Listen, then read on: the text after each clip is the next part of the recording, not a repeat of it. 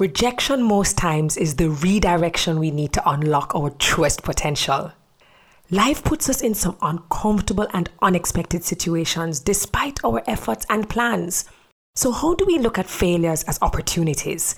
How do we deal with life's uncertainties, identify some losses as wins, all while not labeling ourselves as total losers or failures? You'll find out right here on Redirection with Terry Carell.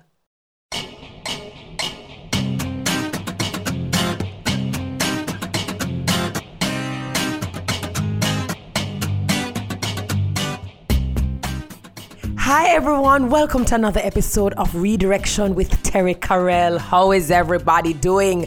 Again, thank you so very much. As the year is getting closer and closer, my itinerary has been extremely hectic.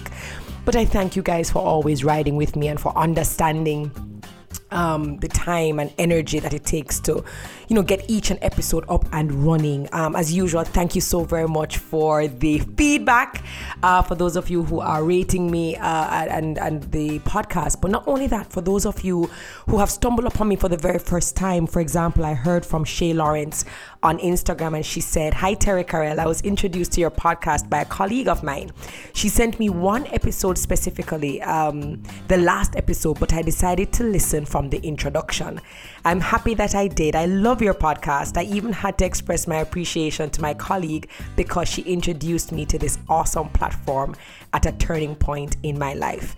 I'm taking notes and creating a collection of motivational quotes for myself, simply because I'm at the point of redirection. I've also been sharing with my family and friends as well. TK, keep up the good work. You are a phenomenal woman." Thank you so very much, Shay Lawrence. And for those of you who are not already a part of my online community, you can follow me on Instagram, Twitter, as well as LinkedIn at Terry Carell. I'm an easy find, or you can look for the hashtag Your Jamaican Girl. So, who is gonna be in my seat today? And by the way, if you like the episodes, don't forget to use the hashtag Redirection with TK. This guy has become a very good friend of mine, Trinidadian, big up to the Trini Massive. He became a very close friend of mine. He is the original, the one and only Digipreneur boss to be specific. Launched his own Digipreneur Academy, and what his purpose and his calling is to really get Caribbean businesses, whether you are small, medium or large, get you to the digital place where you can serve your customers better, creating digital assets. But the thing is, it was never always like this for him. He's been through a lot, he's experienced a lot, and it was in his deepest, darkest times that he realized that this would be his calling. I can't wait to hear his story. This is Keron Rose, the Digiboss. So stick and stay. It's now time for Redirection with Terry Carell, partnered with Toyota Jamaica.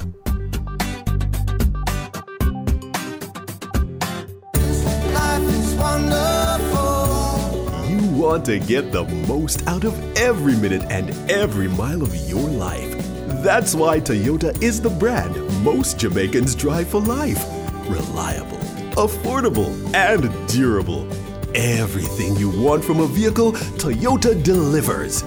Enjoy your life's journey with a Toyota. Toyota Jamaica. Life can be this good. Let's go places.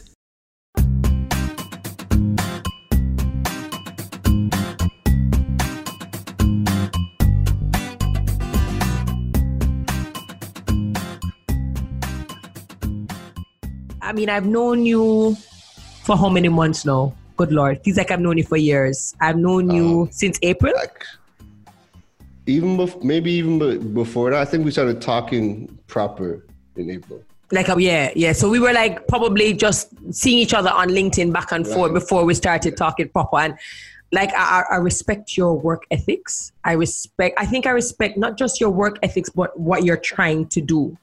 And I think when people speak about you, they speak about you in the sense of what it is you do and how you do it. That's good.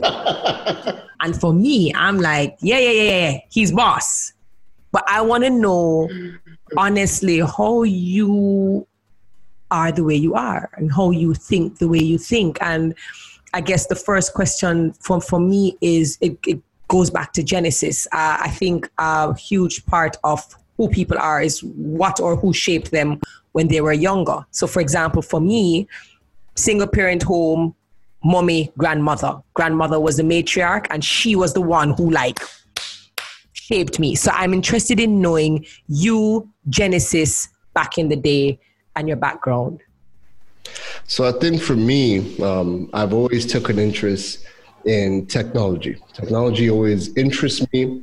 I was always that person that everybody came to when they wanted to learn about computers. You know, if they had a new TV and they wanted to hook up to their sound system, their VHS, how to record, like I was always that person, right? So that always interested me. And I loved being in that space where I was teaching people from a very young age, but teaching people from teaching them technology and teaching them. At what age did you find out that you were in love with tech and teaching? Can you remember the age? I think so. For me, it started around 6, 7. It started young. I think I realized it. I think I realized my passion for teaching and technology maybe like a year or two ago. Like I think I really felt like, you know, this is me. Like this is something, because, you know, as you grow up, life pulls you in so many different ways, and you're still trying to figure yourself out. And it's only when you really sit down and reflect on, you know, what does that inner child in me like what lights me up? And it always carried me back to some form of technology and teaching technology to people. So yeah, I'd say it started around like 6, 7. 6, 7. I grew up with my mom and my stepdad. So when we moved from Trinidad, I was born in Trinidad, left at 2 weeks old. We moved to Toronto, and I lived in Toronto for 29 years. And it was me and my mom when we just moved over. And then she met my stepdad real early. I think I might have been like 4 when she might have. I was raised with my stepdad and my mom for my life. And I think, just growing up, that was always my thing. I loved technology, but it was always in the beginning, I never knew what I wanted to be. I just knew I had to be. I was just about to ask you, because it's a question that I ask all the guests. So, you know, what you're doing now, is this what you always wanted to do? And most guests are like, absolutely not. Some had something that was completely on the other side of the spectrum. So I was literally just going to ask you, hey, so you're in like primary education, even getting to secondary education. Did you have an idea of what you wanted to be? And if so, how different was it from what you're doing now, which is tech education and online business? So I did not have pinned down exactly what I wanted to do. I knew that there were 2 areas that I loved, which was technology and animals. So with technology, I just liked it. Like whatever it was in teaching it, I loved it. But then I love animals. Like if I could own a zoo, I would own a zoo. But don't you own a zoo right now? Well, it feels like it. But I loved animals. So at one point, you know, I think maybe the clearest career path I thought about was a vet. I was going to ask. I was going to be like, so at what point in time did you say, hey, I could pull off this Dr. Dolittle vet thing? I was going to wait to see if you'd say vet. But the thing with being a vet is my mom's a nurse, and my mom has her master's in medicine and all that stuff. And I would just see a lot of her work, and I just see the words, and half the words have like 30 letters in them, and I'm like, yo, this ain't it. This can't be it. You were like, all right, I'm just gonna love the animals, but I won't go treat them or take care of them. Yeah, like and then, you know, and then I was always going. So my mom worked in Sunnybrook Hospital, which is the main hospital of Canada, right? So I was always in and out of there, and I realized I don't like being there. So you know, yeah, scratch that. Yeah, scratch that. Me having to now deal with animals and, you know, just replace the humans with animals. No, this ain't it. Okay. And then, doing biology classes, and we had to cut open frogs and cut over piglets. Again, this saying it. saying it. So let me go back. So you are 6'7", interested in tech, and you have this natural love and possibly this natural ability to understand tech and understand how it works, even if you at that point in time don't understand, hey, this could be a form of revenue, oh, this could be an income, this could be it. You don't know this, you're just doing this based on it being, just a passion. Was it something that your mom or even your stepdad encouraged? So like now we see more parents putting their children into coding and robotics. Was it something that was fed, or you just kind of did this in your own space, in your own time? For me, it was in my own space, in my own time. Like, I think, so like growing up, like at some point, my stepdad and my mom were going through their thing for a long time. And when they started to go through their rift, it just allowed me to be alone a lot. So during my alone time, and I think that's what's helped me kind of now, is I'm used to just being alone, being left to my own devices. I read a lot. Like I was always a big reader from young. I used to harass my mom all the time. Hey, where did you get that from? Where did you get that from? Because if you speak to like Caribbean people, and if we even want to go to the broader generalization of Black boys, the general narrative is that they don't like to read. Boys don't like to read. They like to play and do the ass, foolishness, but they don't like to read. And most boys who started reading were encouraged by someone or saw someone or had a mentor that inspired them to. So I want to know, just you harassing your mom at a young age to say, I just want to read. Where did that come from? I think for as long as I can remember, one of the things that, so my mom is a very scholarly woman. When she, up to this day, she's always going back to school to do new courses, whatever. So she was always into the books, right? And she was the one who taught me how to read. She was always encouraging me to read, whether willfully or forcefully with the belt, I was going to read, right? Black children understand that. The belt, yeah, boy. T-H-E. Tahee. Oh God! I learned how to read from Mom Dukes, but I think what I really enjoyed was books always took you to another place. Like books, you start reading a good book, and your room turns into the palace, and you're fighting dragons, and you're just right there. So I'm very creative. I have a very vivid imagination. I dream vividly. Like I'm just always thinking big in my own little space. So just being pushed to read from my mom, books was something that I could always get. So she might not get me the video game, but let me ask for books and books. So my bookshelf, my book collection was always good. And I always loved to read. And again, because I was left to my devices a lot, I was always just reading a lot in my own spare time. That's awesome. So let me ask you this question then. How does this boy who is interested in tech and teaching and community, even if you didn't know that that's what you were doing, building community, and reading books and being creative, how do you fit into the traditional institution that is school? So for persons who are creative and, have these imaginations, and tech, let's be real, like tech was always non-traditional. Tech just became something amazingly important and relevant in recent years, if we're going to be very honest.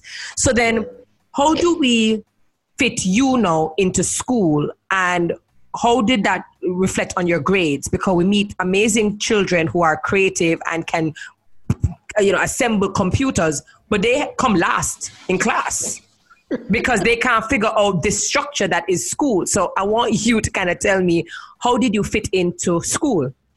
Yeah, I was always intelligent. I think I frustrated everybody because it was never about he cannot do it. It was about he doesn't want to do it. That was always my problem from day one. Was, you know, I was a good student, so I never really failed anything, you know, but I never put my all into school because it was boring. Like nothing, I didn't care about American history. I didn't care about, because it never connected to me. Correct. It never connected. I did not care about calculus. Basic maths, cool. Reading, writing, cool. You know, geography, I didn't care about a lot of these things. And I think the biggest problem for me was, you know, you're in these institutions and nothing, you look at to see all the courses you can pick and nothing appeals to you. Nothing. Yeah. Nothing appeals to you. So it's hard for me to get excited or want to put in studying to learn anything that I have no interest in. And then fast forward to now, and there's very little that from school that I put into practice today. I think that has always been an argument where people have just been like, hey, since when have we used Pythagoras' theorem? The Pythagoras. Oh, Lord. You know, and that's the biggest question. And not only that, I recently saw a video that spoke about how many things have changed over the years, you know, cars, technology, roles, job descriptions. And then they looked at school and curricula and they're saying it has been one of the educational system, that is. Yes. This has been one of the systems that no matter what has changed around it, it literally has, it just does not change. And I mean, I know that you're coming to, you know, you've announced that you're going to be doing your own, you know, your Digipreneur Academy. And so knowing what you do now, and on what you went through, and of course, the different problems that people have, do you plan on making your academy different? Yeah, I think I have a perspective. I sit in a place where I have the best of two worlds. I spent 29 years in Canada, so I have that mindset. And now I've come to the Caribbean and I'm seeing all of the challenges that we have and the challenges that I'm passionate about, that I care about, that are within my space, that I am equipped to shed light on. It happens to be a very important topic right now, which is, you know, entrepreneurship, online business, utilizing a lot of these tools and digital tools and making sense of it for people, for everyday Joes to just be able to start their business, learn it, even if even if it's to just get you off the ground, get started. And then I'm able to break it down and motivate people to want to learn it and get them to put it into practice. So it's going to be different because it's my perspective. It has my energy, and the people that follow me because of my perspective, because of my energy, and I think it's needed because, you know, we don't get a lot of this information from the institutions in the Caribbean. And then we don't get it from, you know, a lot of these businesses. So where do we get it from? Somebody has to put that content out there. Right. And, you know, if not, it could be me, it could be anybody, but, you know, right now it's me. No, you're a bomb educator. So this is what intrigues me. I want to know how you got to this point. So even when you're going through school, like a lot of persons who have spoken to, most of the persons who've been, you know, the most hungry, they've been the go-getters. They've been the ones to come up with solutions for problems. All came from homes that were either lacking financially or lacking socially. And so it naturally made them a lot more aware of what was going on around them and how they could hustle a lot of the times. Was that ever a factor for you growing up? Or would you say, you know, you had a comfortable lifestyle? I think for me, one of the biggest challenges I had was, and I only understand this now, but my parents, my mom and my stepdad, them going through their constant battles throughout the years, isolated me, and I always had to figure things out. Right? I always had to figure things out. And I remember there was a rapper named Styles P from the Locks. And I remember he had a line in a song, and that line has always stuck with me for better and got me into a lot of trouble, was you got to get it how you live, legally or illegally. And when people have backs against the walls, there are some people where the avenues that they can think of are legal methods. And then there's avenues that other people think of that are illegal methods. Mm-hmm. So I don't even mean to cut you. And for those of us who studied physics, we were taught that current takes the path of least resistance. And so the easiest path that is going to give you the results that you need is usually the path that you wanna go take. So you go ahead, baby, proceed. Yeah. So like it for me, my mind was always like, yo, at a point in time, I never felt like I had the support because both my parents are both in their own issues and they can't see past that. So, you know, if I needed to get money to get a card or do anything, it was going to have to be from me. And during that time period, me and my mom used to bump heads a lot. And how old were you then? How old were you? I was about 16, 17. 16, okay. 16, 17, where we started to really, really bump heads. And at that point in time, I got kicked out the house. And from when I got kicked out of the house in it was like 2005. My relationship with my parents was never the same from that. And because I was on my... Yeah, I've always heard about, you know, children getting kicked out. Like 16, you're still a minor. You know, like you're a minor. I'm trying to think of what I was doing at 16. I was probably playing money football with a fudgy stick on a bench.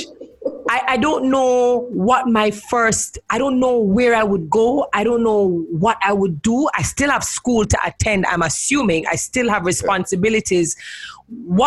How did you process that?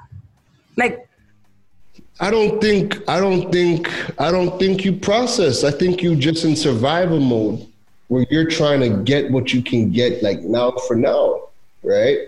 And even though I was smart and I was able to get good jobs, like I seen a meme the other day that had me dying, was life in Toronto means having a 9-to-5 and doing illegal activities on the side to make ends meet. And I'm like, that's facts, because for me, I always had like some form of illegal hustle on the side. Like I was never selling drugs, but like I did like a lot of credit card scams, a bunch of crap that actually landed me into problems with the law. And I was always doing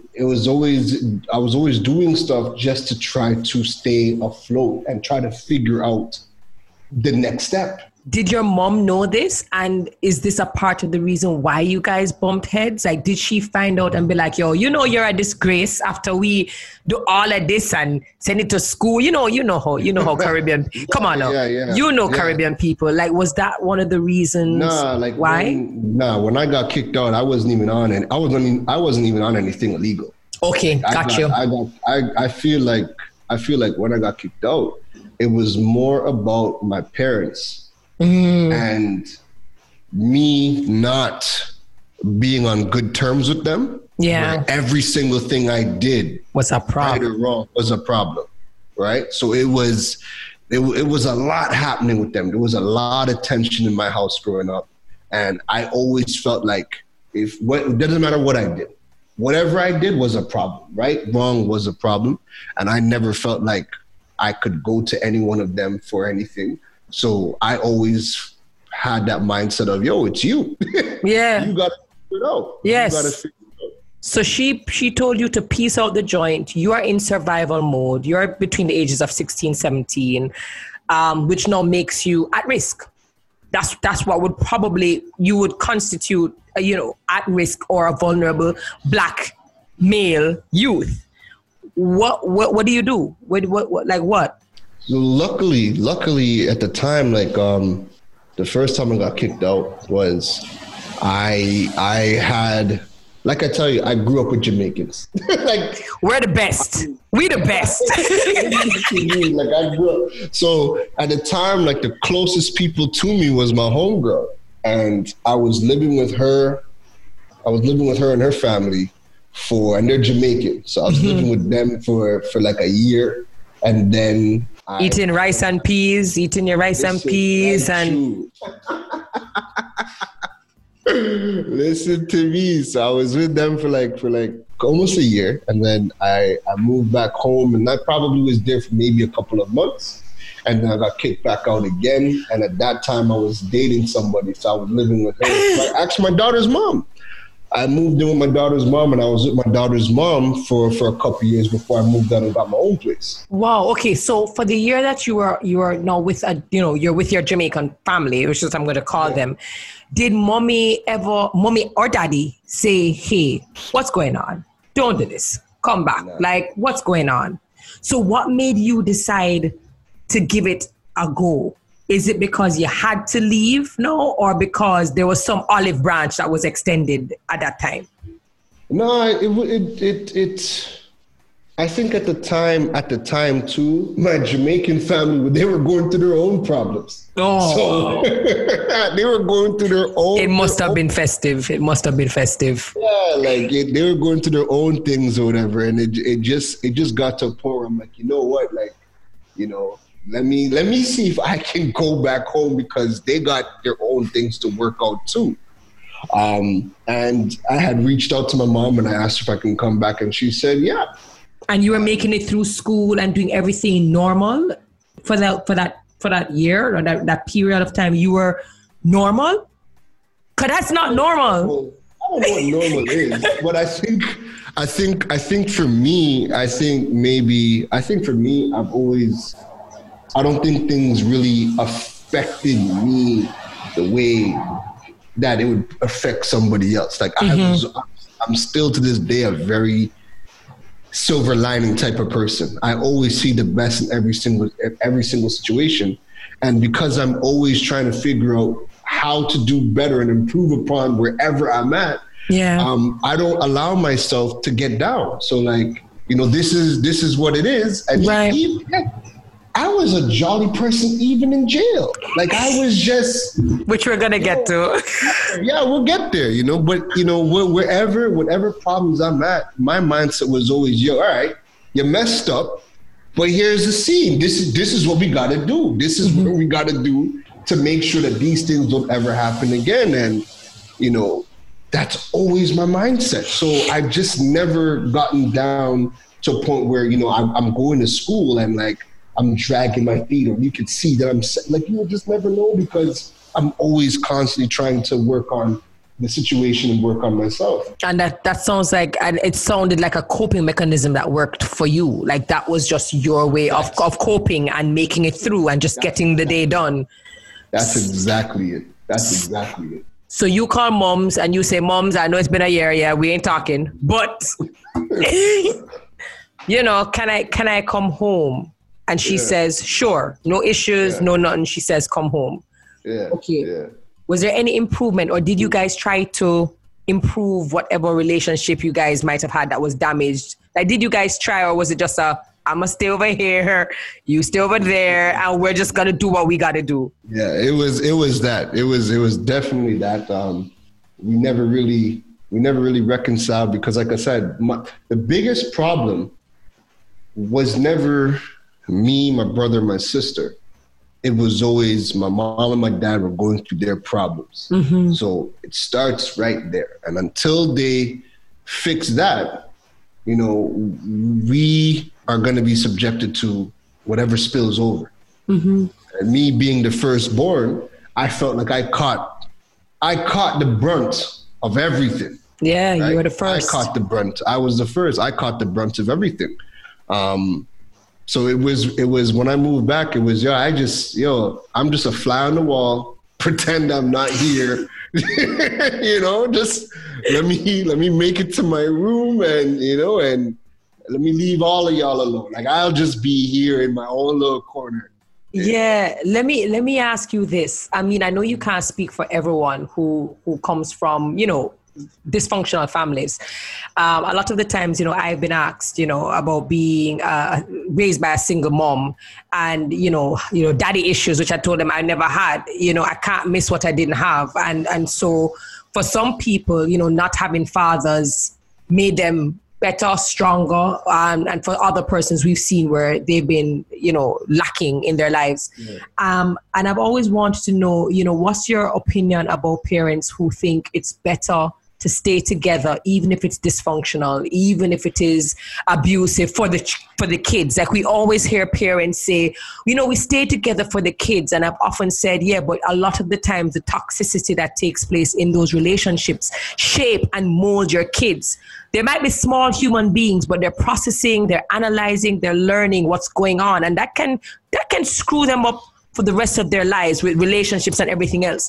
So like, you speaking here about how that really just was the one thing, it was the pin that kind of really bothered you and affected you in one way or another. Like, what's your opinion about parents who just break the hell up, because that affected me, and I see how that affected me now more than now as an adult, as a child, but because them two were so toxic together, everybody was alienated.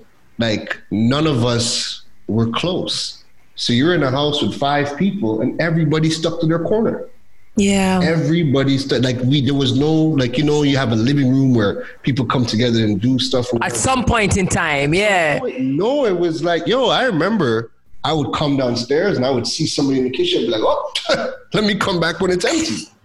Really? And I'd just be there crossing my fingers like, I'm hungry. I hope they don't sit down by the table to eat. Like, because,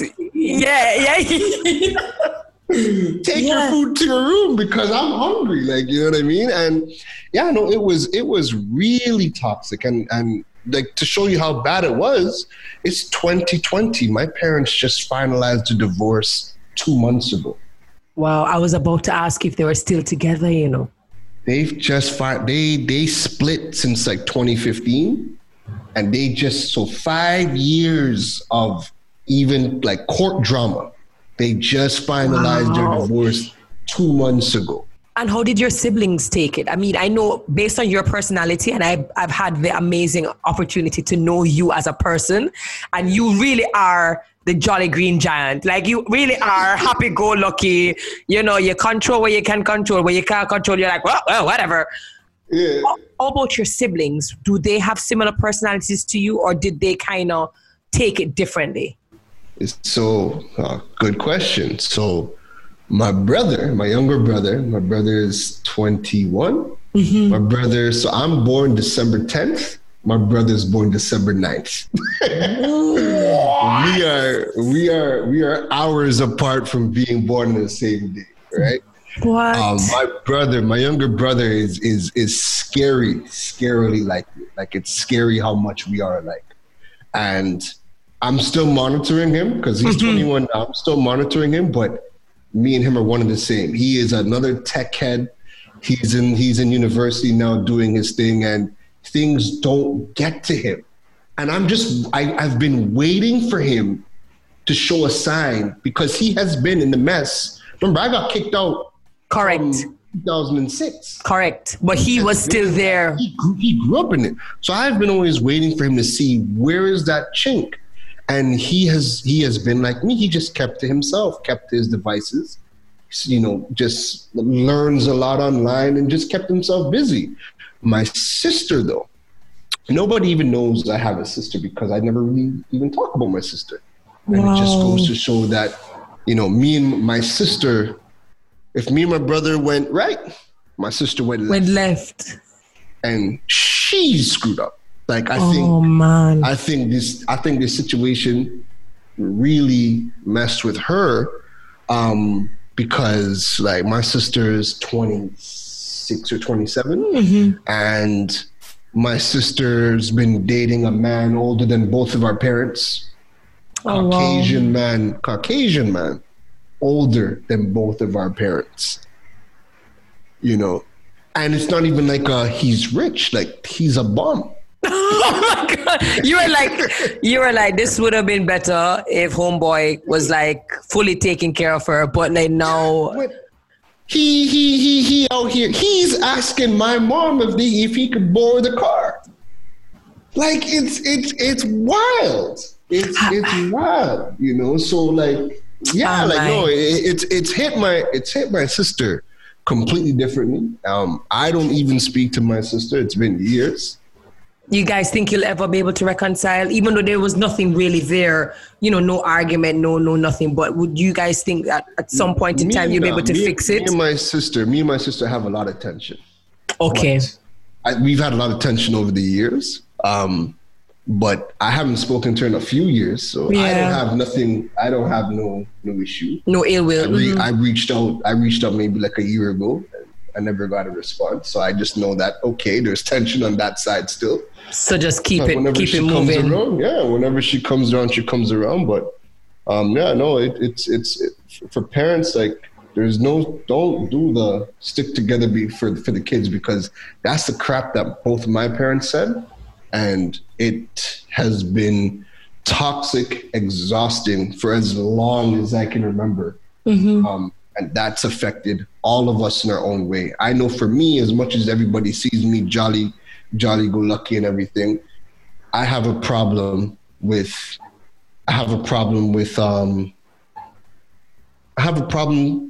committing to people or being close to people. But I thought we were getting married, Karen. Like what? Like, listen, Karen, I thought we were gonna get married. We are. I take the committing part back. My problem is getting close to people. Like it's trust.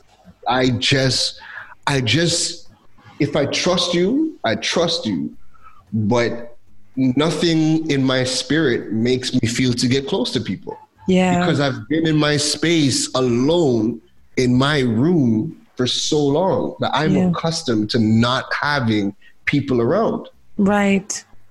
You know, so you make very good company. I mean, we need to change that. You make some really good company. I mean, I'm just saying, let me just put it out there. You know, you socialize very, funny enough, you don't come across as socially awkward. You're very comfortable. And I guess, I guess that is what we're going to try to talk about in terms of how your personality has shaped over the years, coming from what it's coming from. You know, going back home and just saying, all right, let's just sit tight, let's hold tight. You get kicked out again. And now you don't have the Jamaican friends, but you're dating someone. So you're like, all right, cool. We're going to get together. We're going to make a child. Yeah. And all that. Yeah. All that. But how do you structure and survive? Are you even thinking of planning, like, you know, future?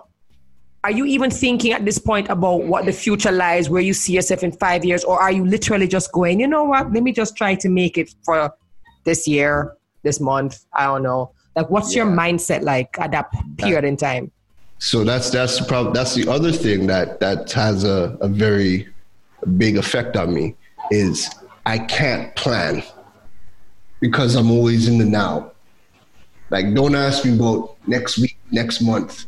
Like, I'm like, even to this day, and that's why you see me go so hard, because I try to do as much as I can per day because, you know, next month, next year, I've never planned. Like, it is hard for me to plan because my life has never been stable. That makes you unorthodox, though. That makes you very unorthodox, because the experts and the gurus and everybody else will tell you, you got to plan. You got to have a strategy. If you know, success doesn't come if you don't have a plan. So right now, it's like you're probably you're blowing people's minds right now with the whole I don't plan thing. Yeah, I don't plan. Like I have ideas. I have things that I tap into that I'm passionate about. And so, like, you know, I'll say I want to do something, but when I say I want to do something, I'm not the person that's going to sit down and create a roadmap for 3 to 5 years and stuff. I'm going to say I'm going to do this, and I'm going to do it. And I know that personally about you. We're in a conversation. You were like, hey, I'm going to start my digital show. And you went from I'm going to start my digital show to T. Anyways, I'm launching the digital show and I'm like, what? In 2 months, like you got it done. And if it's anything, and I think I actually think it's a beautiful trait. And I tend to like unorthodox people. Chadwick Boseman passed away, Black Panther.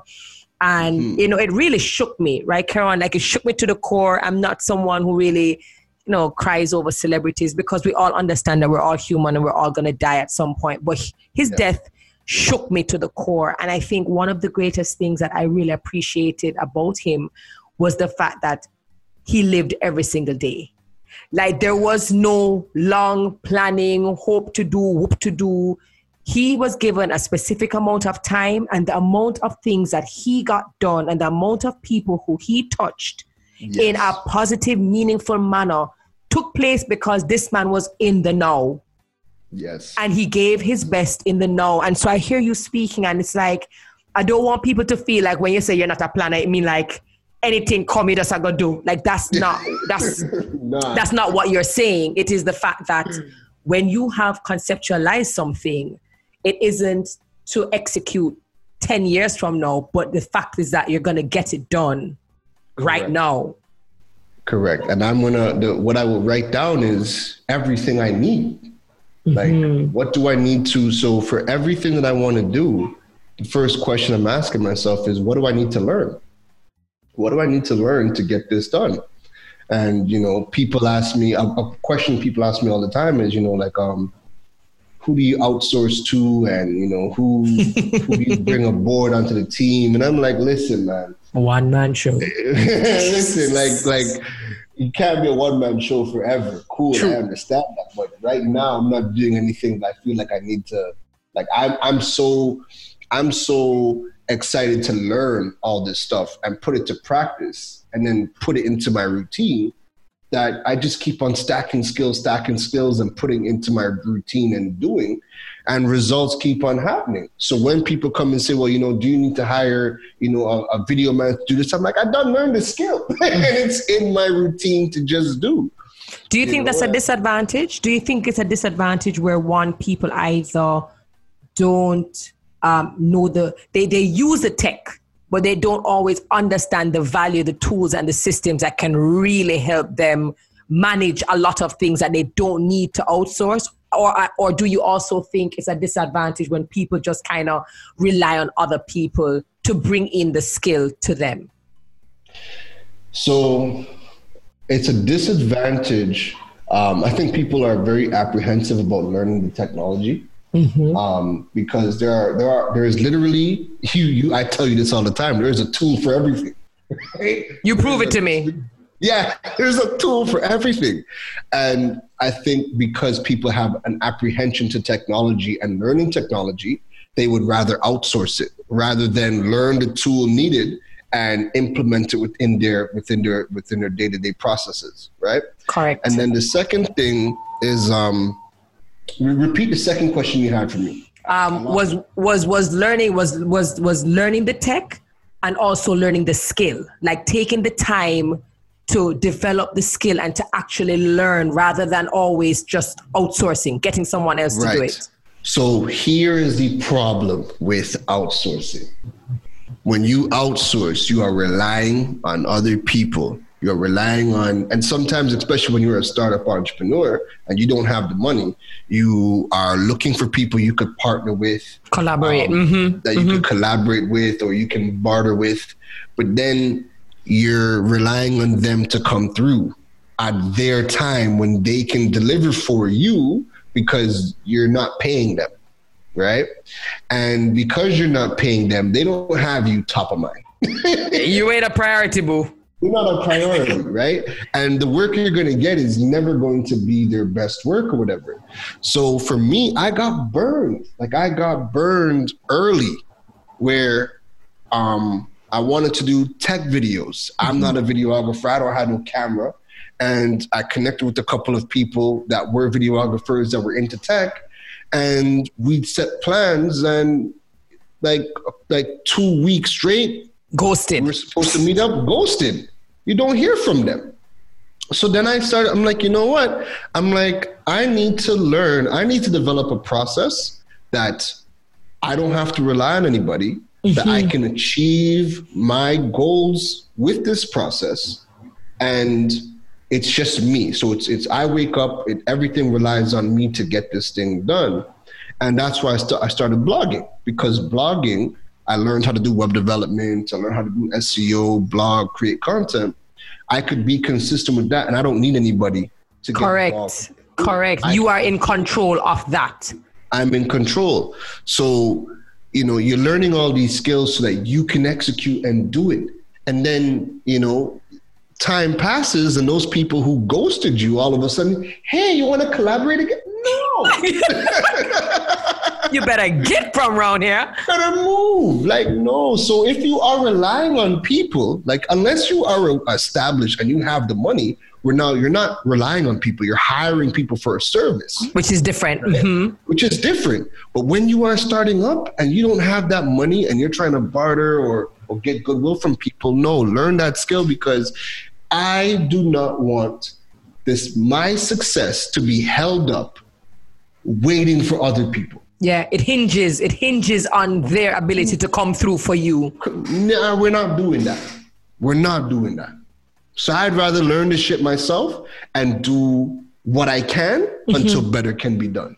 I hear that. All right. I hear you. I see the fire in your eyes. No, I hear that. So I don't know if you've watched the Michael Jordan Netflix. I don't even know if you watch Netflix because you're always doing something in your studio, right? So you know how so you see where they go forward and then they kind of carry you back, in that timeline. Yes. So I'm going to move back now in the timeline. So boom, how does, I mean, I heard you mention, and I've even seen you post it saying, yeah, you end up in jail. Why? Or more comfortably, what did anything go through, or was that a point of redirection for you? I don't know. You tell me. Yeah, jail was definitely redirection. I think, but not from the system perspective. I did not get reformed in jail. The system did not reform me. Most people don't. Most people don't. They just come up better criminals. Pretty much. Pretty much. Hardened, more hardened criminals. Because the system designed that once you make that mistake, it's easier for you to keep on committing mistakes because they just cut off all your resources, right?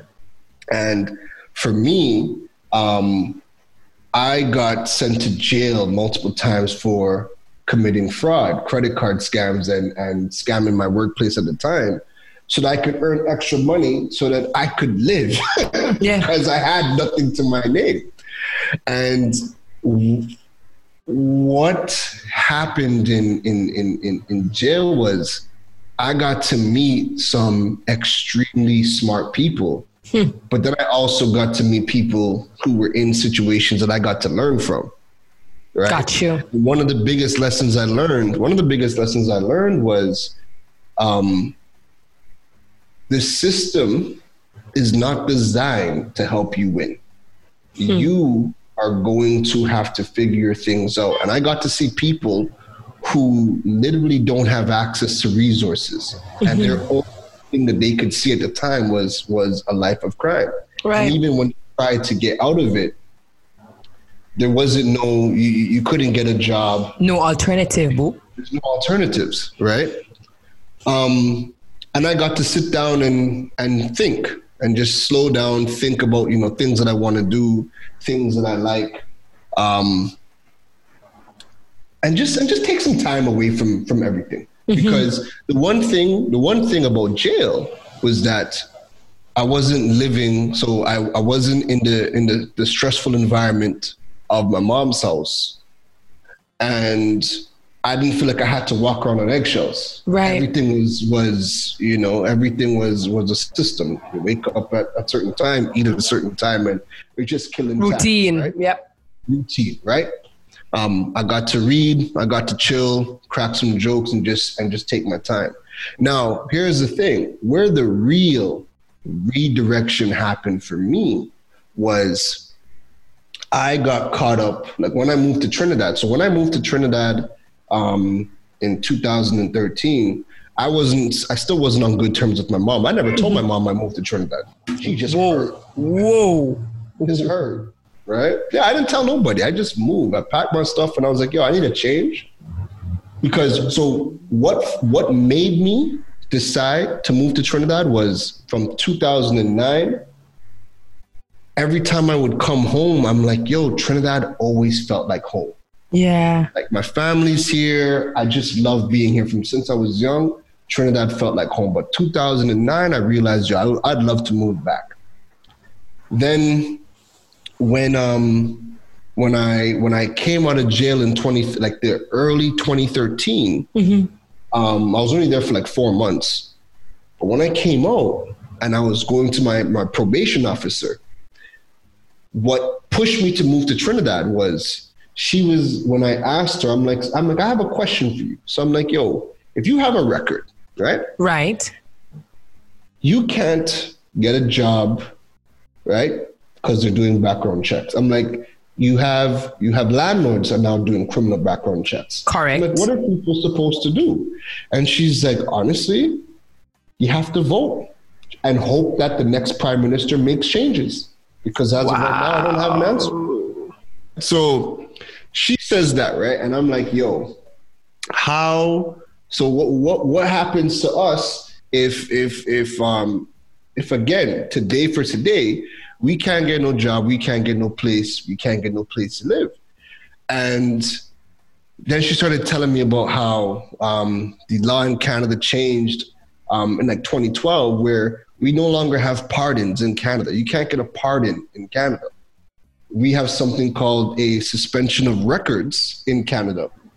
And that suspension of records means that you, at 10 years, after 10 years of your offense, you could apply for a record suspension, and it will allow you for the employers not to see it, but the law can use your entire record against you at any point in time. Wow. Right? So you're definitely walking on eggshells. Even though you could possibly get a job faster, you still are looking over your shoulder. After 10 years. After 10 years, yeah. Pardon was 5 years. Suspension of records is switched to 10 years now, right? 10 years of you at the wrong place, wrong time, and all of a sudden they could throw your entire record at you. Oh, yeah. Like, so it made less and less and less sense. And then I had my daughter too. And I'm like, yo, everything is set up. And it's only when you actually get involved in the system do you realize the rat trap, right? And everything was set up for a recommittal. Like the whole stage was set up for me to recommit. I'm not talking to my mom. Family problems is bad. I no longer have a job. Like everything, the stage was set for me to go back. And I was like, you know what? I took some time and I decided, you know what? I think if there was ever a time I need to move, now is it? Now is it? Because I was looking at either moving to another province in Canada to go work in the oil fields and just get a fresh start over there. But I'm like, yo, minus 30-degree weather and working 14 days on, 3 days off. Like, none of that is appealing. None of that is appealing. So I decided, so I have dual citizenship, right? So I decided, you know what, let me come to Trinidad. And I thought to myself that maybe I would live in Trinidad for like 2 years tops. And then bust out. And then come back to Toronto with a new frame of mind, a new scope, and maybe things change so I could maneuver and do my thing. And it so happened that I'm here in Trinidad. I get a job. I'm learning the ins and outs in the Caribbean, or learning the ins and outs in Trinidad, and just settling in and just enjoying my life. And tragedy struck again, and this is where the real redirection for me happened. 2016. So life for me in Trinidad, I really start from January 2014. So 2 years later, so before, like for that 2 years, I'm working, doing jobs and whatnot. Tragedy happened, 2016. I remember I woke up, getting ready I have my son at this point. My son's a year old. Right. And I'm getting ready to go drop off Pampers and formula and some money for him and his mom. And they live like 45 minutes away from me, right? Right. So I jump in my car and I'm driving. And I pass over an intersection. And I remember seeing a police officer on a bike, on his motorcycle, and he's texting. I'm seeing he's texting, right?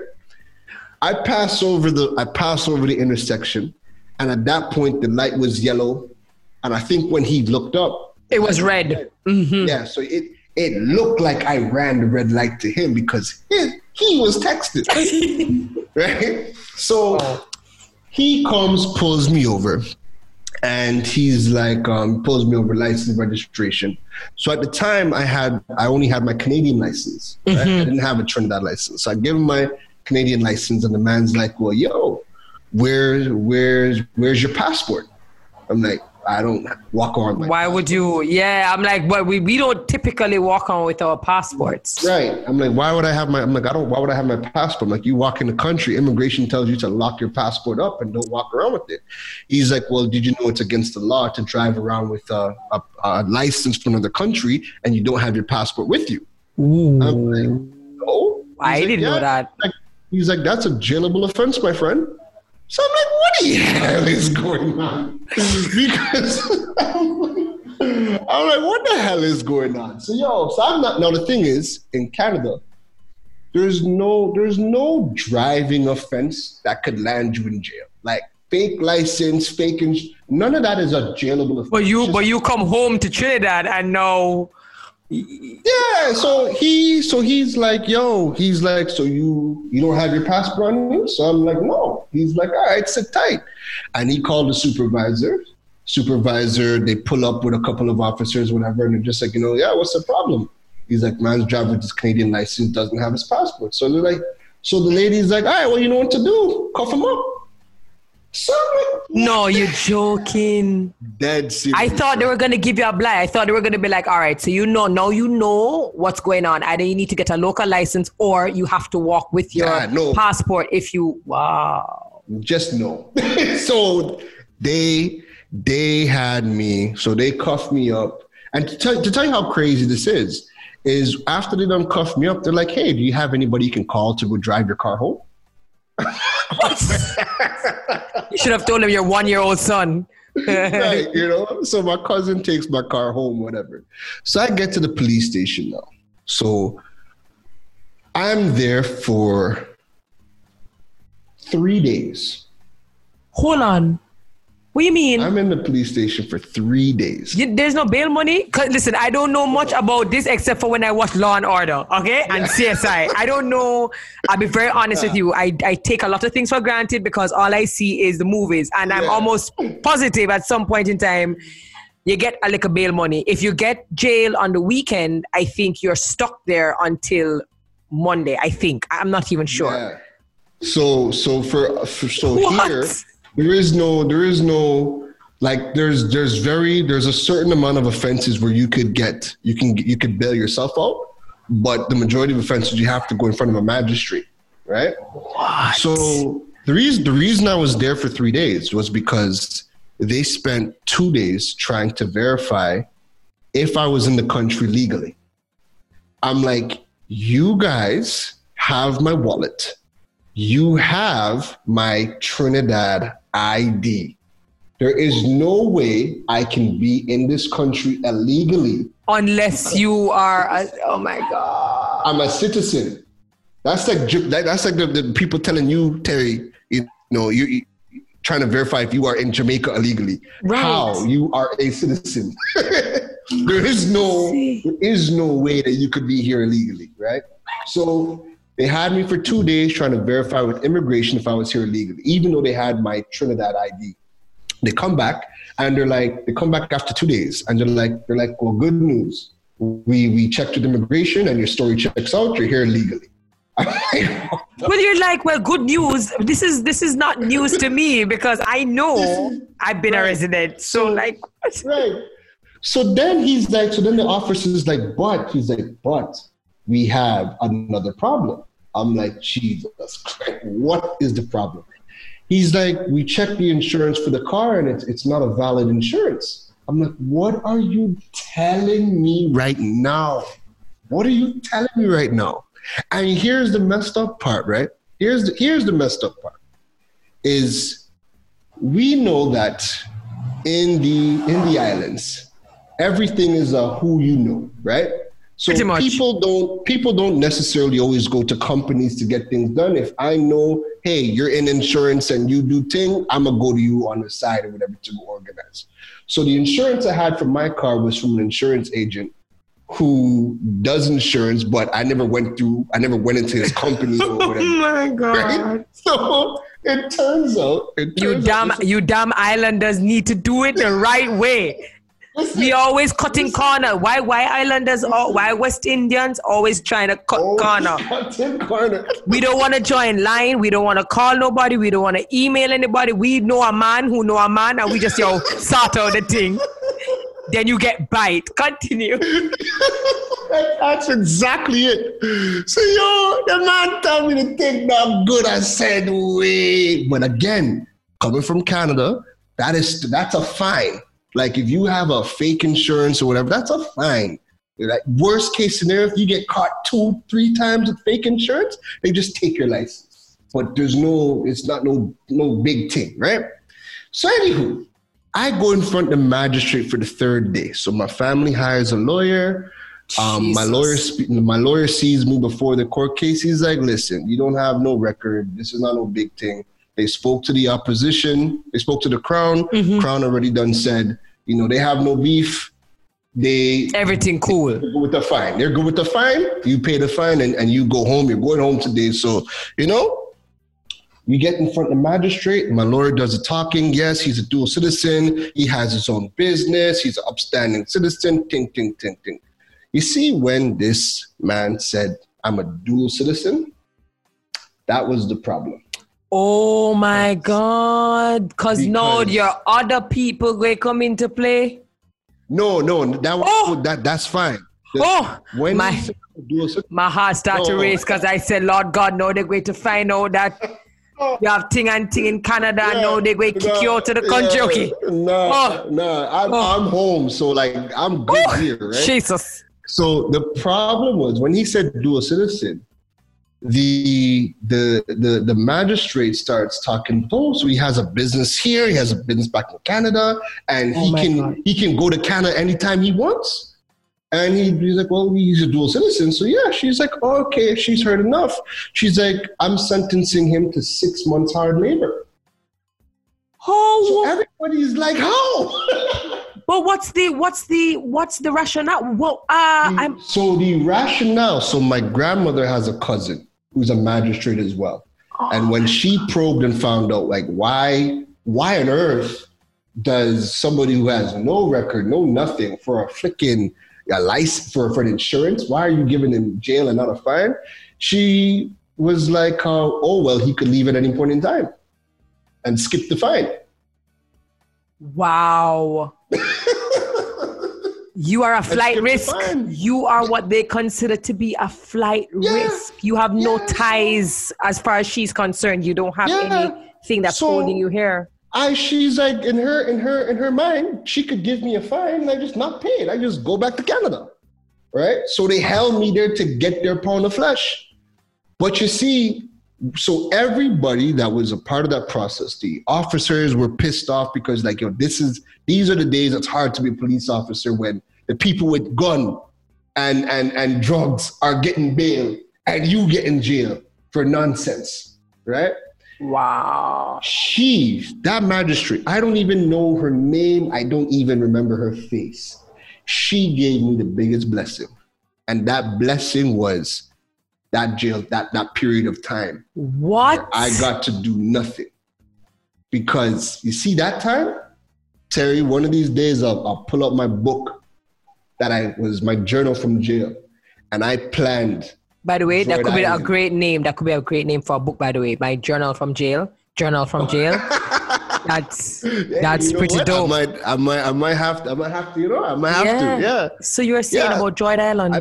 I planned Droid Island from jail. And Droid Island for listeners, for listeners who are like, what? Droid Island, what is that? Yeah, that is my business. That is the business I started in 2016 when I came out of prison. Like within a month, I started it. Registered the business. I started to blog about technology. I learned web development to build Droid Island. I learned SEO. I learned everything that I talk about was built to build Droid Island. And I planned Droid Island in jail. Yeah. So well, if that is not the biggest redirection in my life, I don't know what is. Mm-hmm. And my thing was, there will never be another situation that will happen to put me where I could be in a situation behind bars. And here's the icing on the cake. Within 3 weeks, 3 to 4 weeks of me starting Droid Island, it made such noise because of what I was doing that within a month, I got called from our biggest TV network here, ready to interview me and feature me on Tech Thursday within a month of me leaving jail. Oh, wow. Here's the cherry. And if you don't believe there is a God, trust when I say there's a God. On the way to the interview, 7 o'clock in the morning, I done lost a ton of weight. I'm in shape again. I look good. I'm in a shirt, tie, everything clean. When I'm getting ready to cross the street to get to the building where the studio is, I hear somebody calling my name. Hey, Mr. Karen. I look back and a police officer is coming towards me. And I'm like, yo, who the hell Oh is my this? God. The officer says, "Wait, you look good. You get out already?" I'm like, who? I'm like, that's the officer that arrested me for. The officer that for not having your passport. For not having my passport. He seen me and called me and he's like, yo, you're looking. He's like, you're out already?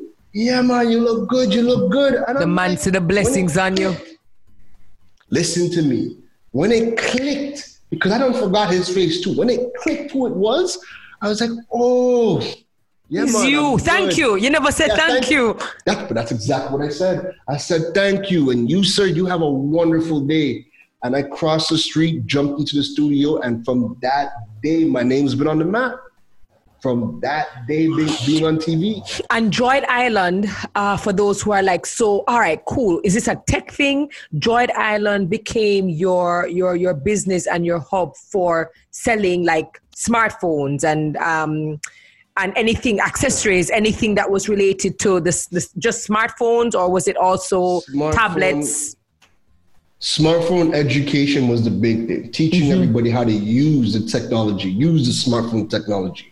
So I'm constantly blogging about that. But as a source of income, I was selling the products as well. So I'm creating the content, educating people on technology. Right? Then driving them To the e-commerce to purchase the products. Because you know what? When I was in jail here in Trinidad, I had to sit down and think like, yo, like, what do you really want to do? And it took me back to when I was 6. And thinking about educating people on technology and really doubling down on that. So would you say that being in jail in Trinidad was where you were able to really become very granular and where your passion and purpose both kind of just intertwined, where passion was always tech and your purpose was probably using this vehicle and this channel to educate others and to empower others in their facets of their lives? Yes, you did this in jail. In jail, and like, you know what, if that situation never happened, because think about it, right? The world is moving at light speed, astronomically fast. The world hasn't slowed down until coronavirus. True. Right? Coronavirus slowed the world down, and everybody got to take a little breather and learn new things and make changes. Otherwise, we're just so caught up in day-to-day life. Correct. But when you're in jail, you know, you're in a different world. You know, the outside world doesn't matter. You're left to your own resources. And when I was there, I was actually working in the kitchen, and I would have to serve the people doing life. And the lifers just want to talk because, well, there's nothing else to do. There's nothing else to do.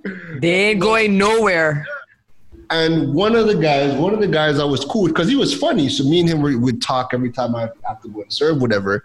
And when I had told him the story of what happened with me, and he's like, he was the only person that said, he's like, you're exactly where you're supposed to be.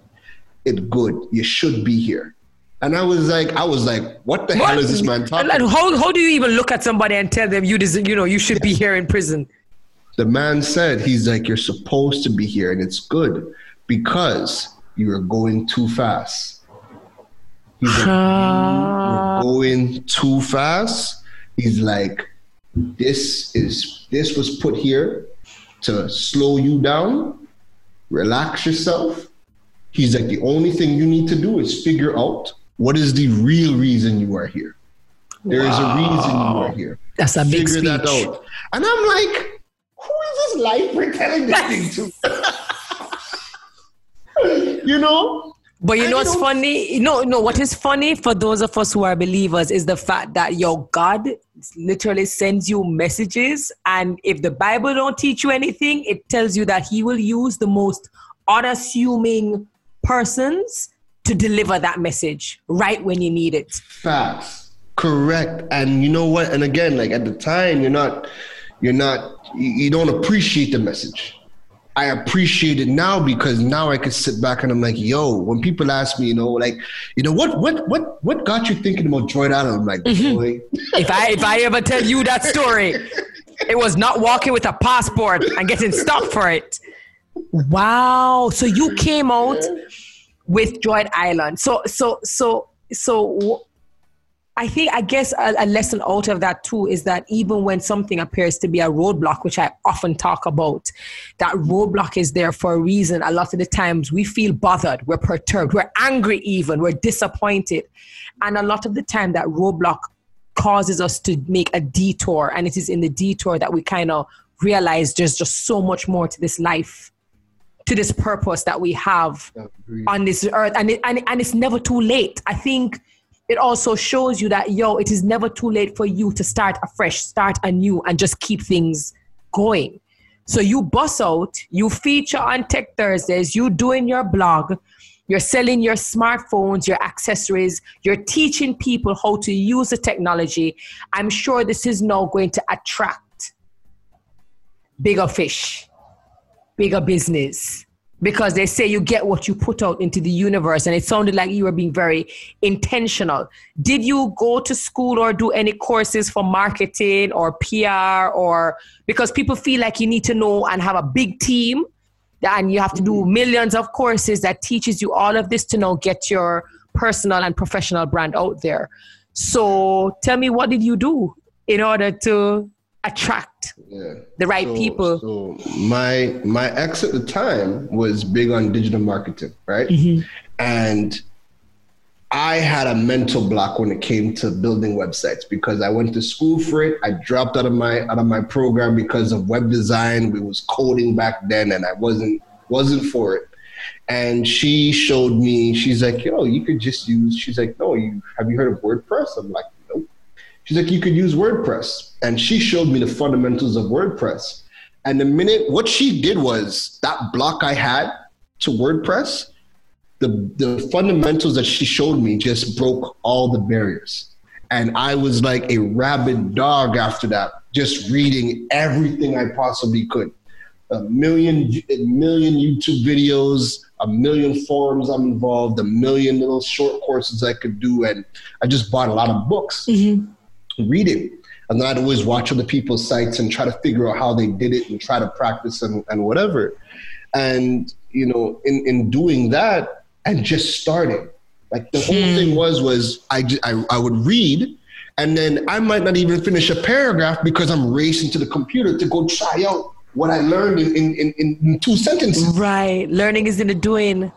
It's in the doing. And because I'm always doing, making mistakes, doing whatever, and the people around me, because we in the Caribbean don't want to experiment. We don't want to fail.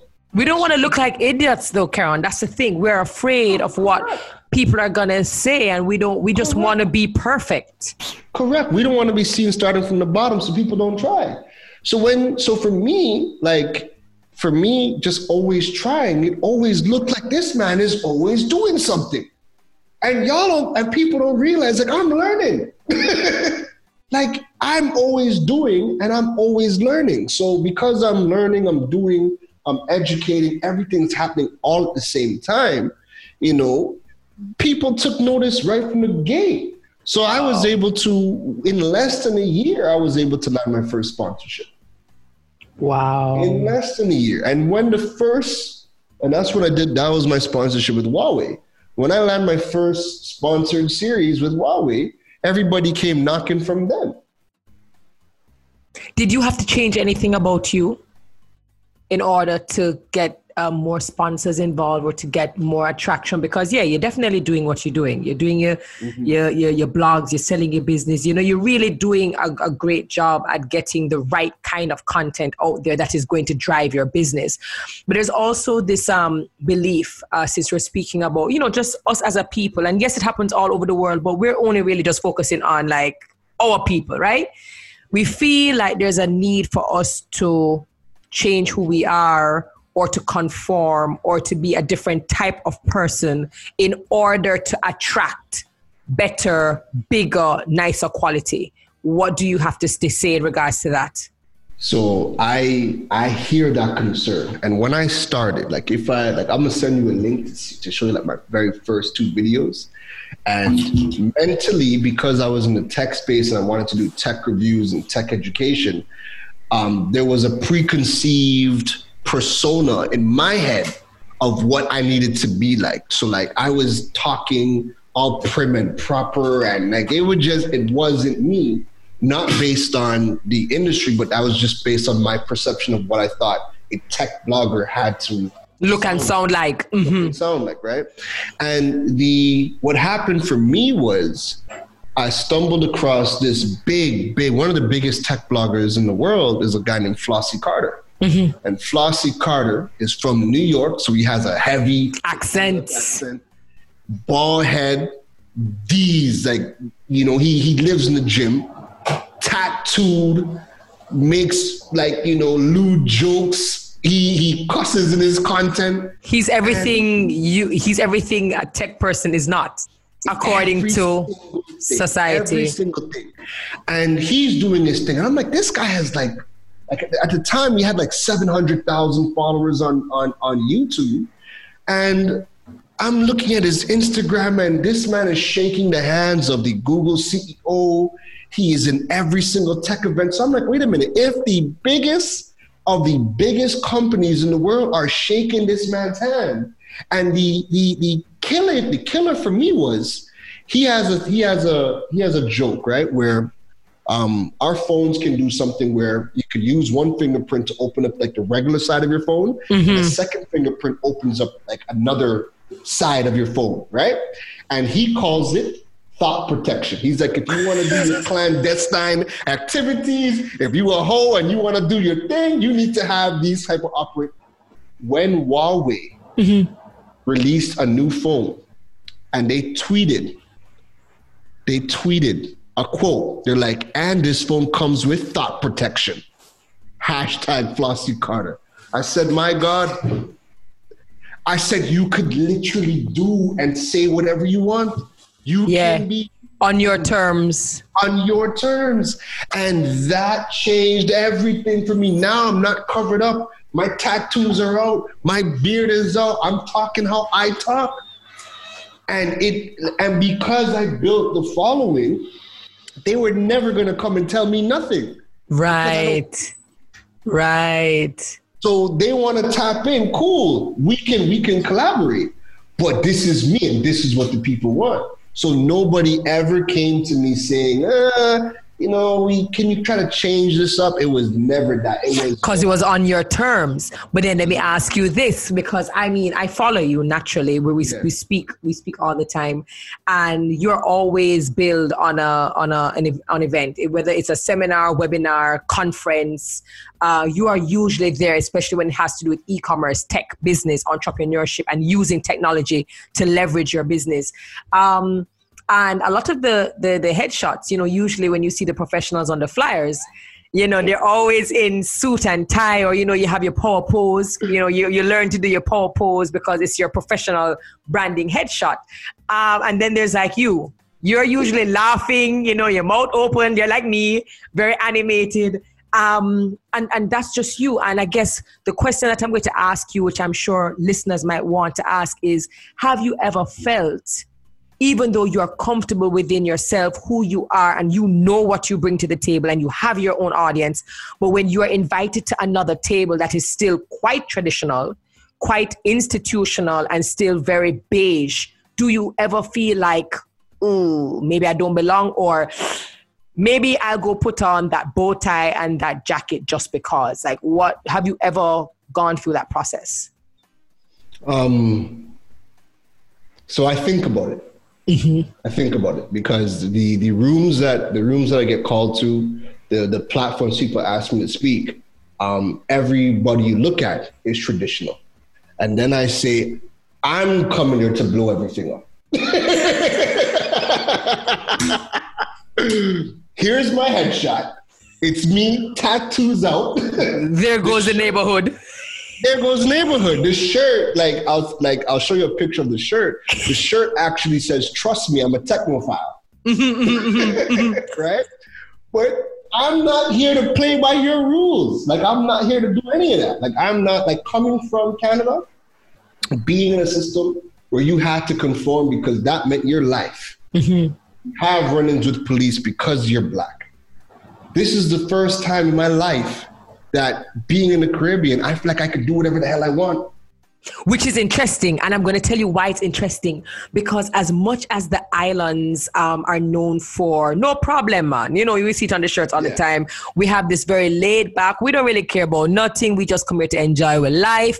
Even though that is a brand, an aura, an experience that we sell. If you speak to the average, I can only speak about like the Jamaicans here. You can't enter government buildings unless you're wearing something. You can't enter, and I'm not saying that we don't need rules, right? Because we understand that if you don't have certain kind of guidelines, things can go from 0 to 100. Correct. But for islands that are very whatever, that post-colonial rule is still very real. And so it's interesting that, here it is, you're this person who's now coming to escape one thing and coming to the islands, which you would imagine and hope would be a little bit more breezy, but you kind of realize it's a different kind of structure. Yes. A different kind of system that if you don't fall in line, you are ostracized, but in a different way. Yes, no, you're absolutely right. Like, going into the government buildings, it's still, hey, you need to, if you're a lady, you can't come in here with a sleeveless. Correct. Like, that stuff is madness, right? And at some point, I hope that we get rid of a lot of the colonial rules that we're still locks in schools. Some schools don't allow you to wear locks, and if you're in some buildings, you have to cover your locks. Like, that's a real thing. Crazy. Like, I could only hope that the people that need to champion that pick up that cause and champion it. Mm-hmm. But this is the beauty of building your brand in the digital age, is that when you carve out your space, you are no longer beholden to anybody. You don't need the companies. You don't need nobody. You've built your space. You've carved it out. And you are coming to me. You are coming to me. You are asking me to add value to your business, your company, your marketing, whatever. The people who are following me for whatever I give them. The people who follow you are following you for your reasons. So if you're a company that, is going to bring somebody in and try to change them, you're not going to get what you're paying for. Mm-hmm. You're getting a modified version, and, well, who knows what happens after that? You're not going to get the results that would like. Absolutely. But I, when you are building your brand, when you're building your name, and you do not need anybody to succeed, none of these companies to succeed, there's a different level of confidence when you walk into that room, because you're there for a reason. Like I've sat in meetings with CEOs from various companies, and everybody's there in a blazer shirt, and I'm there in a tee. Mm-hmm. And there is a freedom. And at the end of the day, you're still getting heard because you've built something. You are not and you have track record. And you have the track record. You have the track record. All of these people, all these CEOs did not build a company. They got appointed to an institution that's been long before them that they got appointed to. I built my own thing. Amen. I hear that. Right? It's a whole different ball game, because they'll never take that away from you. You can get fired. Yeah, that's a big speech. And I mean, I remember, funny enough, Gary Vee, I saw this video, I think from last year. And what he did was, God bless his heart, he always kind of shows you his downsides when he was a nobody, when he was a guy who just sold wine. Like he tends to remind persons that where he is today, he was not always there. And I think he does a very good job at showing us both sides, the wins, the losses. And the video that really stood out to me, and I don't want listeners to feel as if what we're saying is go to business meetings in shredded shirts and shredded jeans. Like that's not what we're saying. Correct. Because you have to give people context. But I remember the video that he showed. It showed where he was invited to be the keynote speaker at this particular location, this building. I think it was in Manhattan or wherever. And when he got there, the man at the door was like, "You can't enter." And they were like, "Well, what do you mean I can't enter? Like, I'm the keynote." And they're like, "No, but the rules to get into this particular building is that you have to be in a suit. Wow. You have to wear a jacket." So now, of course, his video is showing you his people, his handlers, the organizers, everybody trying to basically say, we have like CEOs, like C-suite waiting for him. So there's no way we can not have this man in here. So you see all of this going forward. You see him sitting down in the corner on his phone like, I don't know how this is going to work because I don't wear suits. I don't have suits. So eventually the manager for the building comes back and says, "All right, here's what's going to happen. We can lend you a suit. And, you can't," no joke. I wish I had downloaded the video. So they put him in a suit. He's still in his jeans and his tee. He puts on the suit. And the guys kind of go, "Well, you're not really 100% wearing what we need you to wear, but at least with the suit, you'll get in through the door. You can come in the building." And of course, in true Gary Vee storytelling fashion, you see him outside the door, and you hear the person on the mic say, "Ladies and gentlemen, all the way from so and so and so, our keynote for Gary Vee." No, I lie. It shows you years past. This is really what's going on. It shows you years past. The man is welcoming him. He opens the door. He steps in. He's wearing his T-shirt, his jeans, and a room full of suits stand up and clap him. And what he was kind of showing you is that back in the day, he had to conform. He had to wear that jacket, whatever, go in and deliver to the suits. Yeah. Now, years later, his brand is so much bigger that it doesn't matter which building they're in. It doesn't matter which C-suite persons they are. He's going to enter. He's going to enter in his shirt, his jeans, and he's going to curse. Yes. If he's going to curse like a sailor. And if you don't like it, then just don't get me. But guess what? Yes. You need me. You need Gary Vee. And I think that is the point that you're making, that when you get to a point where you have built your professional brand and it has a track record of great performance and quality, because we're not saying you must go and act the fool and then all of a sudden, you're like, "Well, how come nobody worked?" No, you actually have to have a track record. Correct. When that happens and the people come to you, and they can't ask you to change because you've already proven yourself by being exactly who you are. Exactly. But you have to be executing. You have to be executing. And that's like Damon John. Like Damon John is in a hoodie and fitted majority of the time. And when Damon John wants to wear a suit because he loves suits, he will wear a suit. Yeah. But chances are if he's going to be a keynote speaker and he's speaking at an event, Damon's in a hoodie and fitted. And I see that and I'm like, that's me. Yeah. I can be in a hoodie right through and deliver that's you right there. But let me ask a question then, because we're still talking to our audience. We're still speaking to a reality that exists in our culture and in our countries.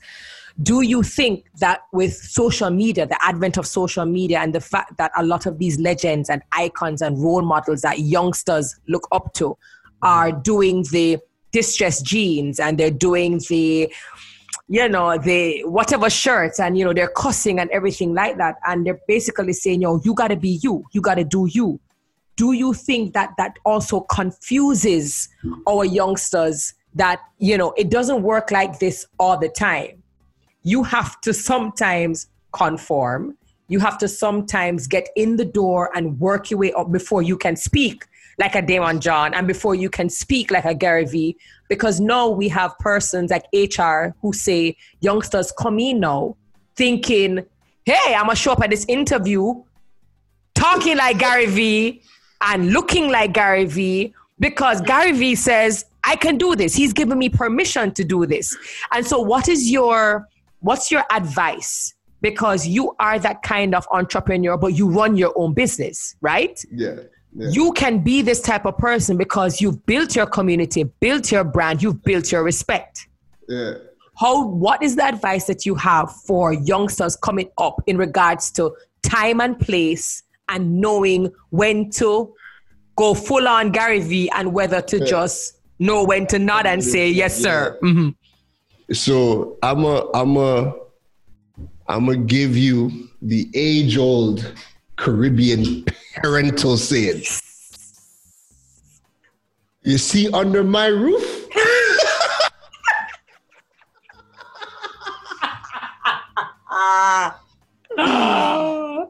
That's it. Done.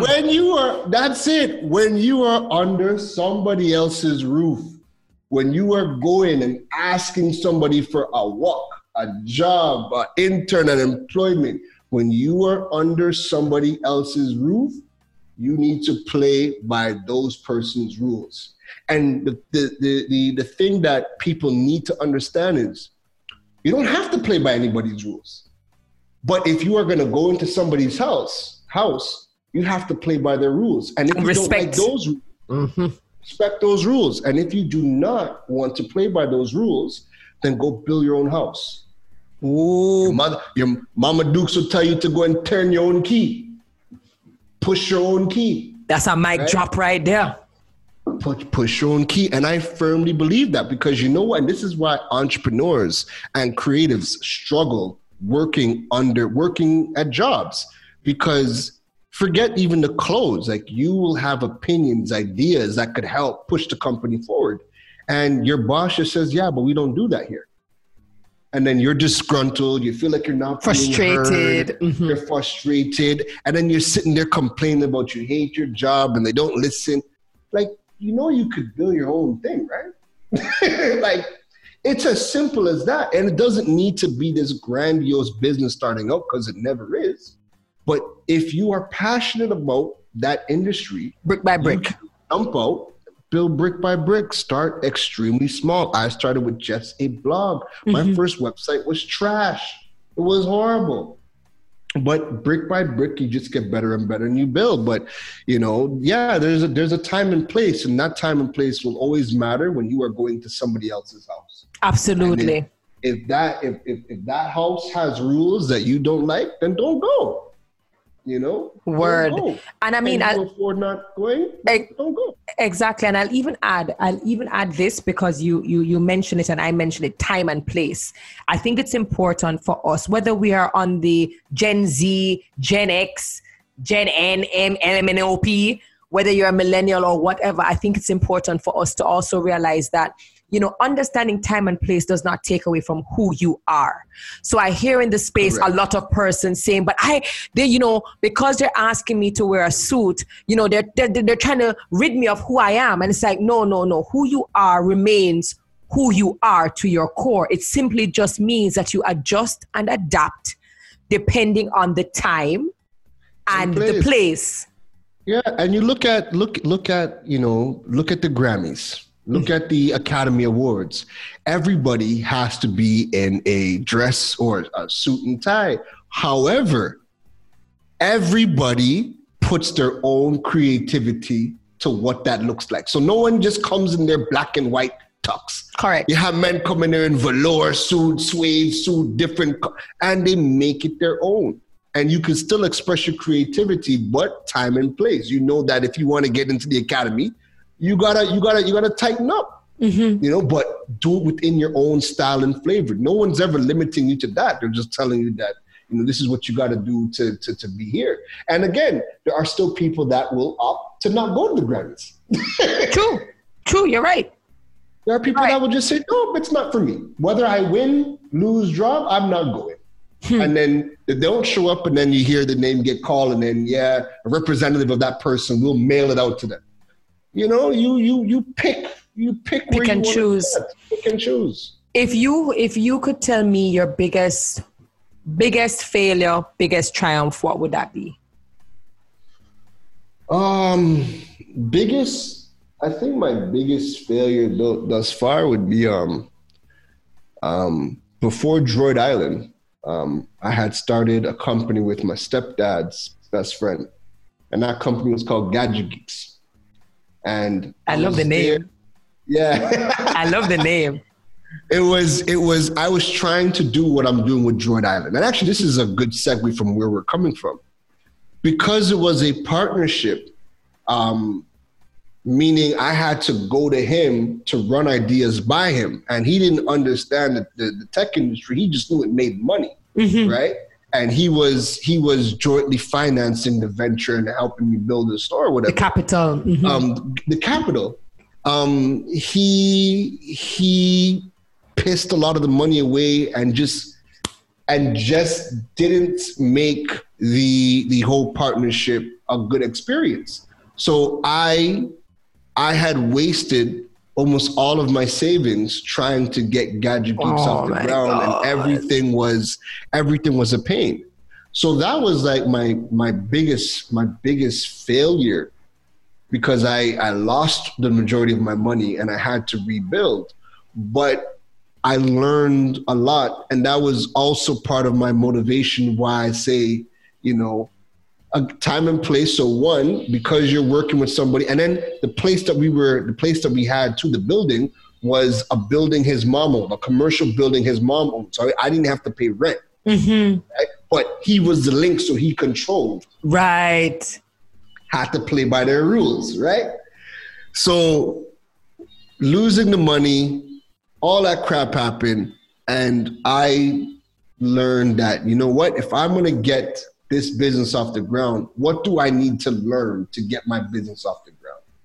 And that fueled my motivation for learning online business, web development, all that good stuff. So that when, after I came out of prison and I knew, okay, I want to do Droid Island, I want to get back into the tech space. You were equipped. I was equipped, and I was hella motivated. Because I was not going to go back and ask anybody to join me on the venture. I wasn't going to ask nobody to pitch in money. Like, I wasn't going to ask nobody nothing. What do I need to learn to get this stuff off the ground? And I'm willing to pump hard and do whatever I can to get this thing off the ground. That has to be a matter of perspective, though. Like, looking at the glass, some people say people look at the glass half empty, half full, and somebody say, I drank the water while everybody was trying to measure it. The fact that there are people who go into business with partners who screw them over all the time, and their attitude after that is, I'm done, I'm not doing this again. Yeah. They hold on to those disappointments, and they use those disappointments as a blanket and a standard for everything else, as opposed to saying, you know what? I did it, got burnt, got disappointed, learned, now I'm going to do it differently. Correct. Correct. And everybody, like with anything in life, situations happen and everybody responds to it in their own way, with the knowledge they are equipped with and where their emotional intelligence is at the time. So, everybody has a right to, I guess, feel how they feel when they come out of situations. And I know for me, it's always been, I have a burning desire to be happy. Like, I want to live a life that I can wake up to every day and I'm happy.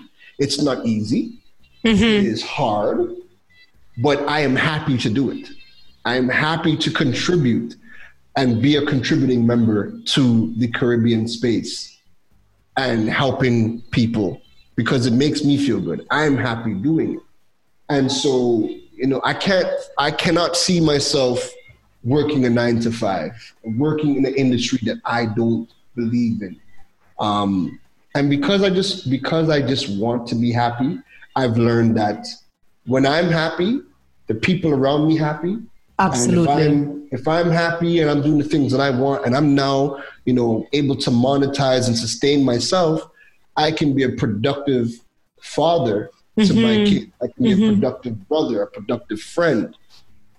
I can be of use to people because I'm in a space where I can hold space for people, energize people, and be a contributing member to everybody that's within my life.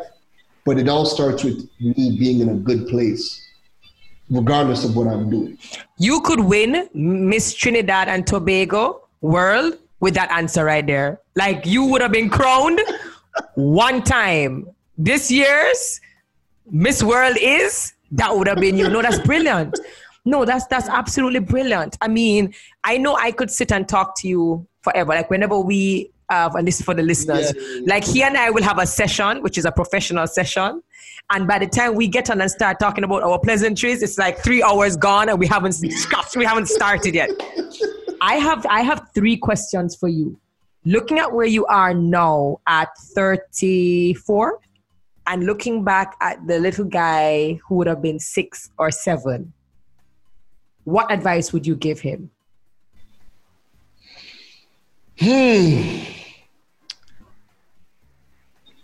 Don't be afraid to up.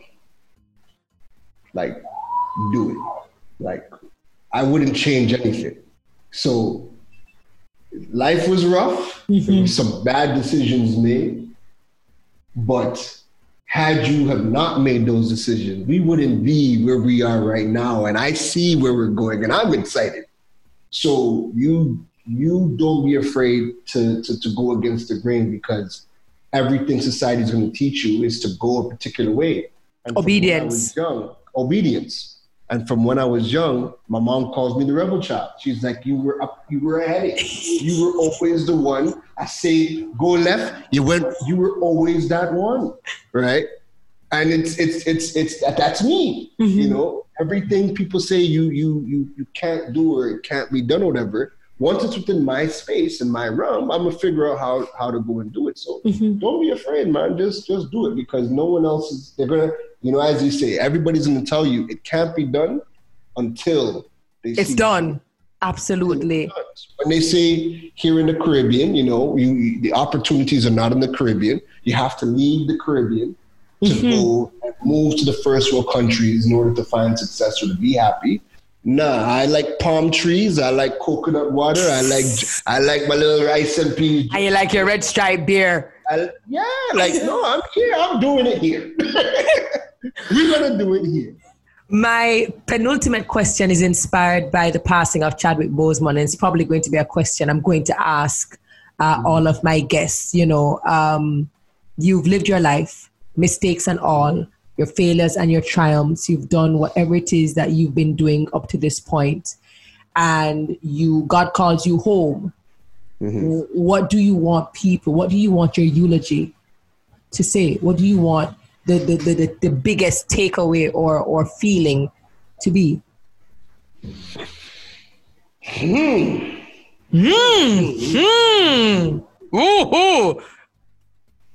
What do you want people to say about you? I think I think for me, at my eulogy, I want people that when they think of me, they feel warm and fuzzy inside. They said that was the guy who was the energy. You were around him. He could sell you anything. He made you feel like you could do anything because that was what radiated from him. And he was that source of vibes, of energy, of willpower for everybody that was around him. And he made us smile every single day.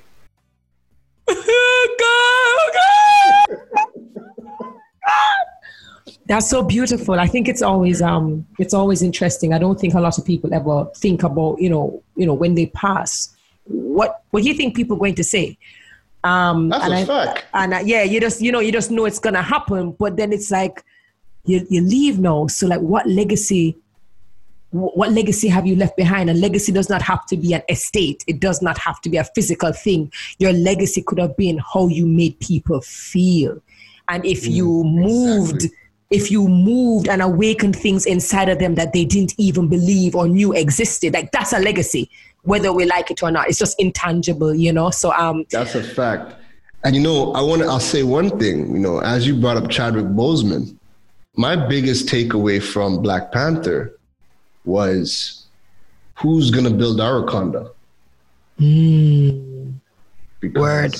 Everybody went to the theaters. Everybody dressed up. Everybody was Wakanda saluting down the place.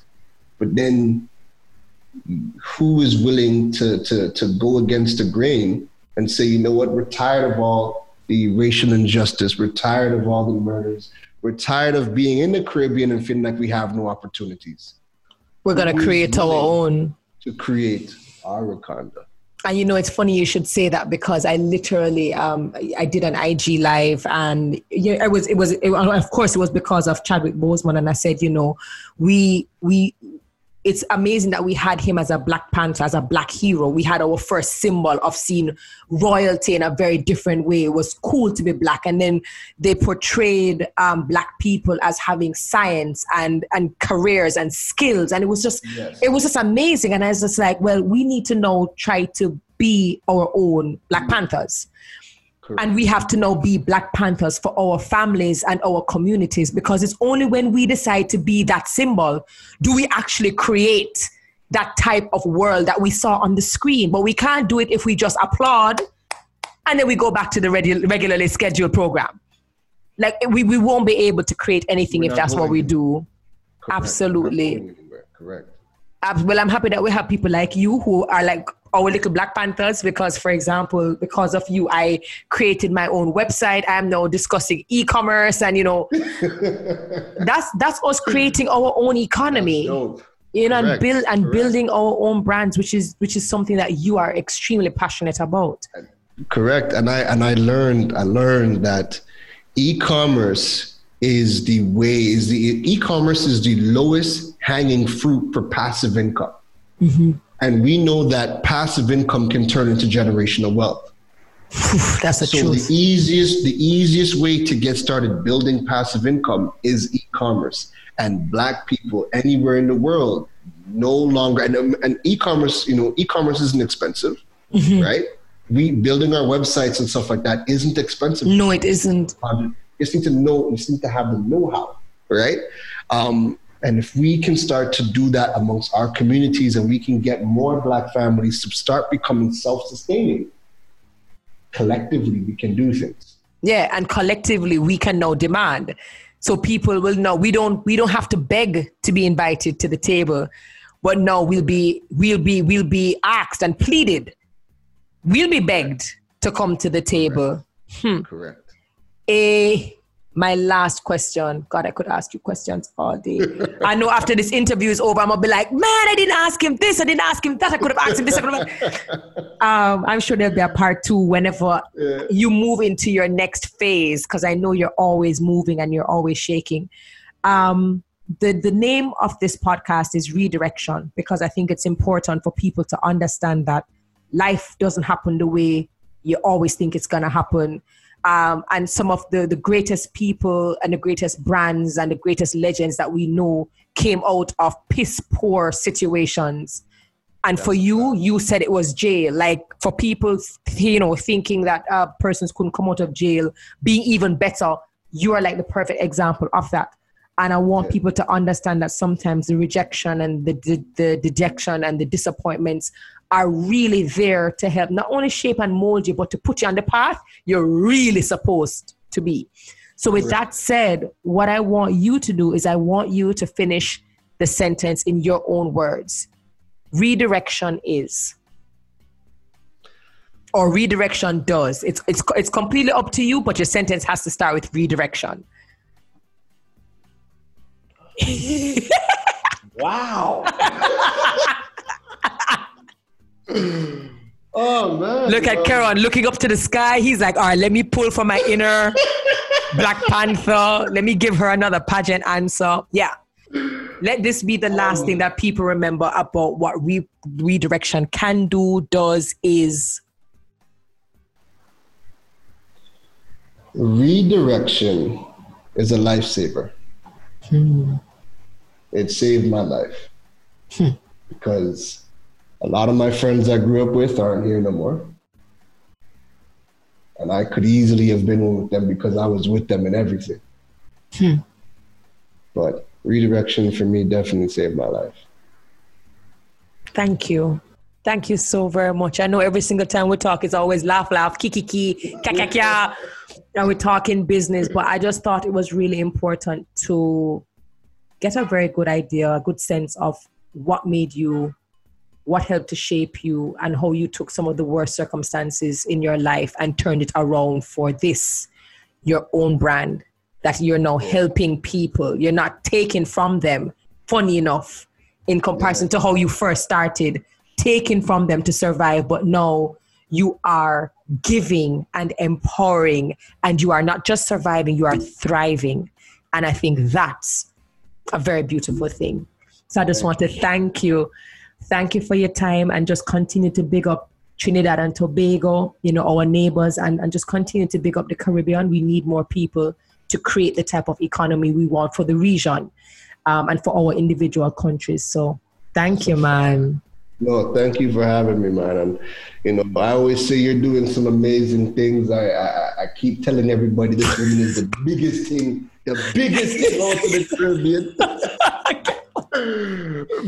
And you show up every single day, and you're pushing the boundaries out here too. And again, it's everybody's taking notice, and I'm waiting with my popcorn and wine to see redirection drop and to see where it goes. When it goes where I know it's going to go, they're gonna call and say, "May they tell you." Thank you. And if there's one thing I'm gonna leave, like finally, because this is what happens with Karen and I. We say goodbye and then we keep talking.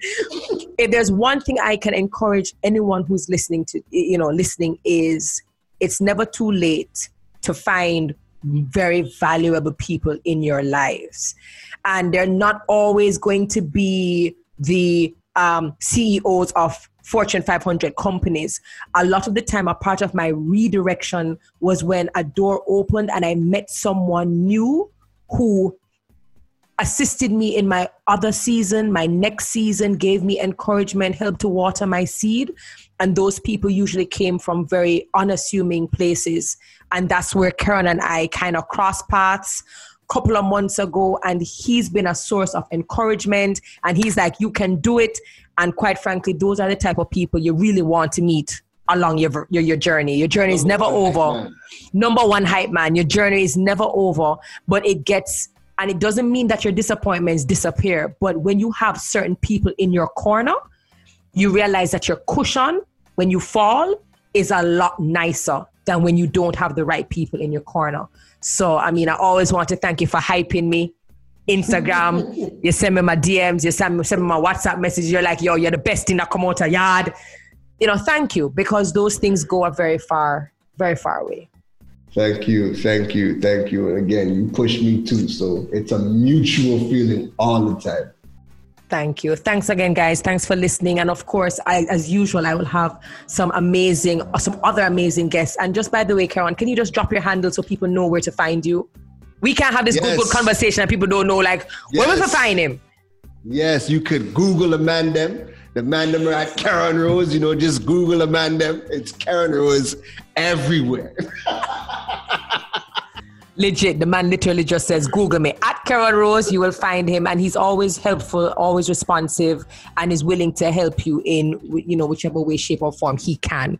So again, look him up, link him up. He's good people, and if I say he's good people, you know that he's definitely good people. So thanks again, guys, and I will see you next week. All right, take care.